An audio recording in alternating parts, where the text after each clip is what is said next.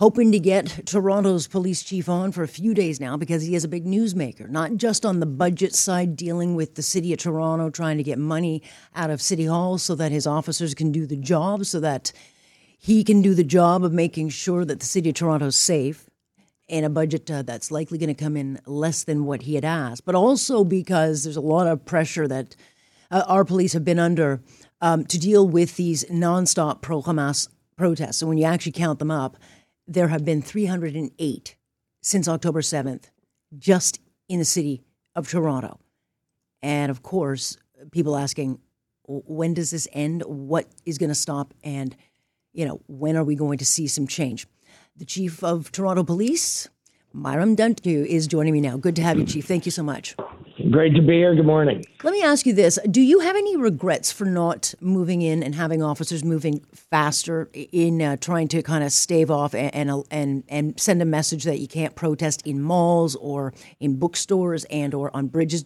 If you could kind of go back in time, I know there's been a very large police presence in Jewish areas, but should there have been a better approach in the beginning?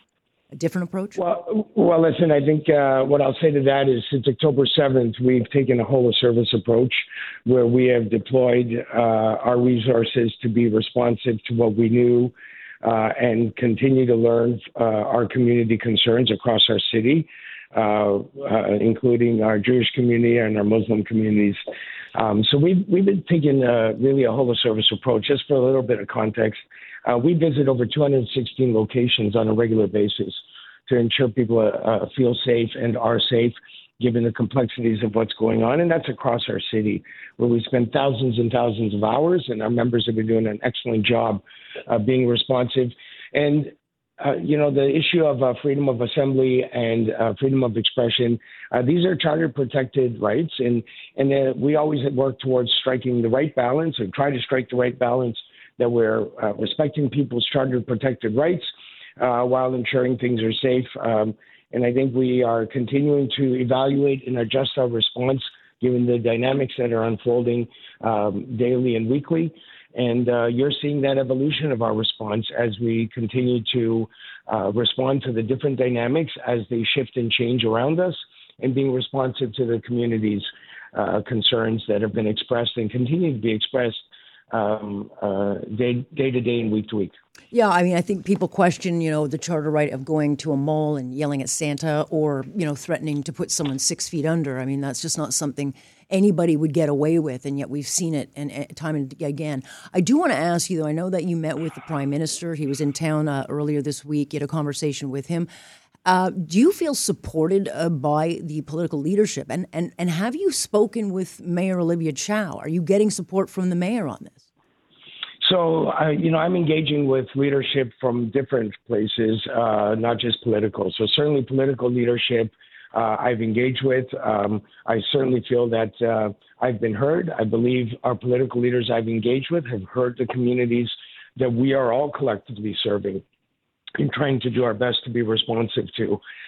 So I definitely feel that my message is getting across to political leaders, and the political leaders are actually hearing the community's message. But I do want to just take an opportunity. You talked about arrest or no arrest. I do want to clarify a point because I think it's important for listeners to know that while the offenses happen in different times, we continue to investigate and we do make arrests oftentimes well after something happens, when it's safe to do so, when we've gathered enough evidence, when we made the proper collection of evidence happen.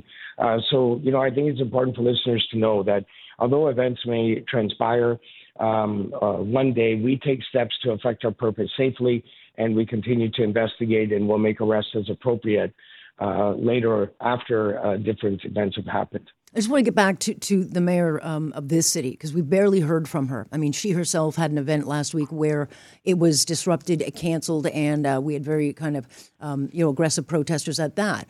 Do you get the sense that she takes this seriously, understands it, and is supportive of actions? Have you been told to pull back? Does the Prime Minister get it? Because I got to be honest, their leadership has been really vacant, and there's lots of blame to go around at the political level, but I think a lot of people feel that there's been very little leadership coming from, these leadership positions.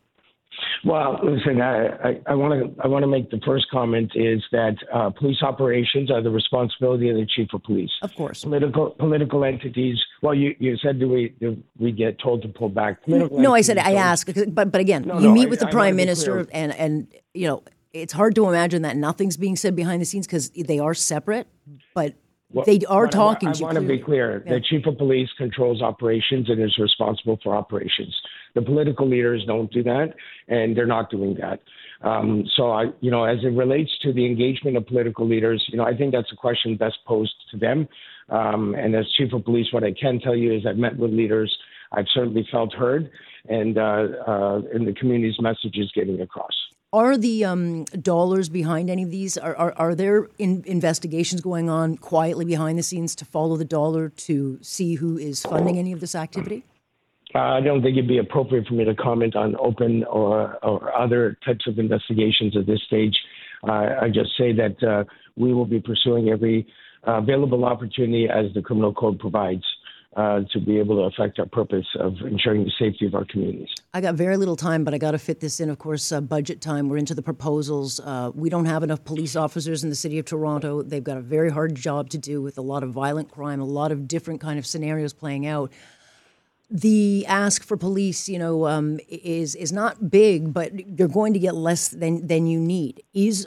Are the Toronto police being put into jeopardy, or police operations put into jeopardy, if you don't get exactly what you asked for? Well, I've been pretty clear on that. On the day of the budget, I presented the budget to our police service board for consideration on December 19th. I made it clear that any further reductions would be an unacceptable risk.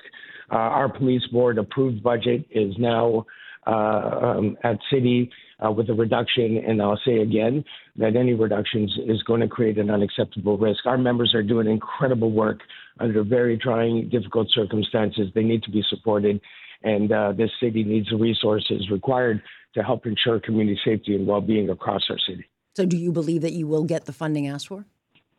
I will continue to do everything in my power to ensure that my voice is heard and the voice of the board that has approved this budget is heard in the considerations of my city.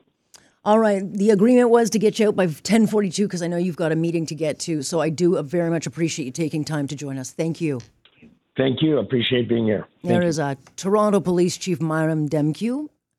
You want to get the straight goods from these positions. They will say certain things. They will not say other things. And one of the things I really wanted to kind of drive into and drill into is the Toronto Chief of Police, are they getting support?